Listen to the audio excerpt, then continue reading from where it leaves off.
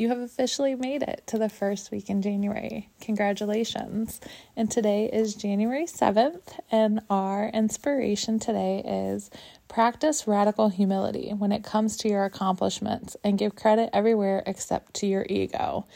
You have to be very careful with your ego. If you feed your ego, it will kind of run wild. And Eckhart Tolle talks a lot about the ego. So if you are interested in learning more about that, I highly recommend reading his book, The Power of Now. However, with this inspiration, I feel like it says kind of try to be humble in your accomplishments. It's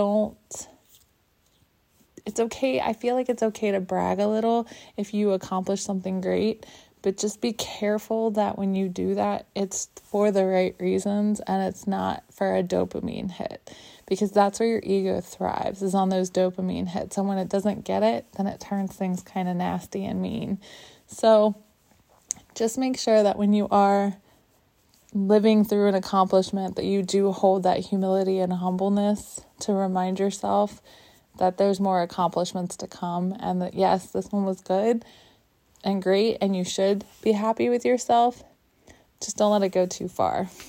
All right, have a great day.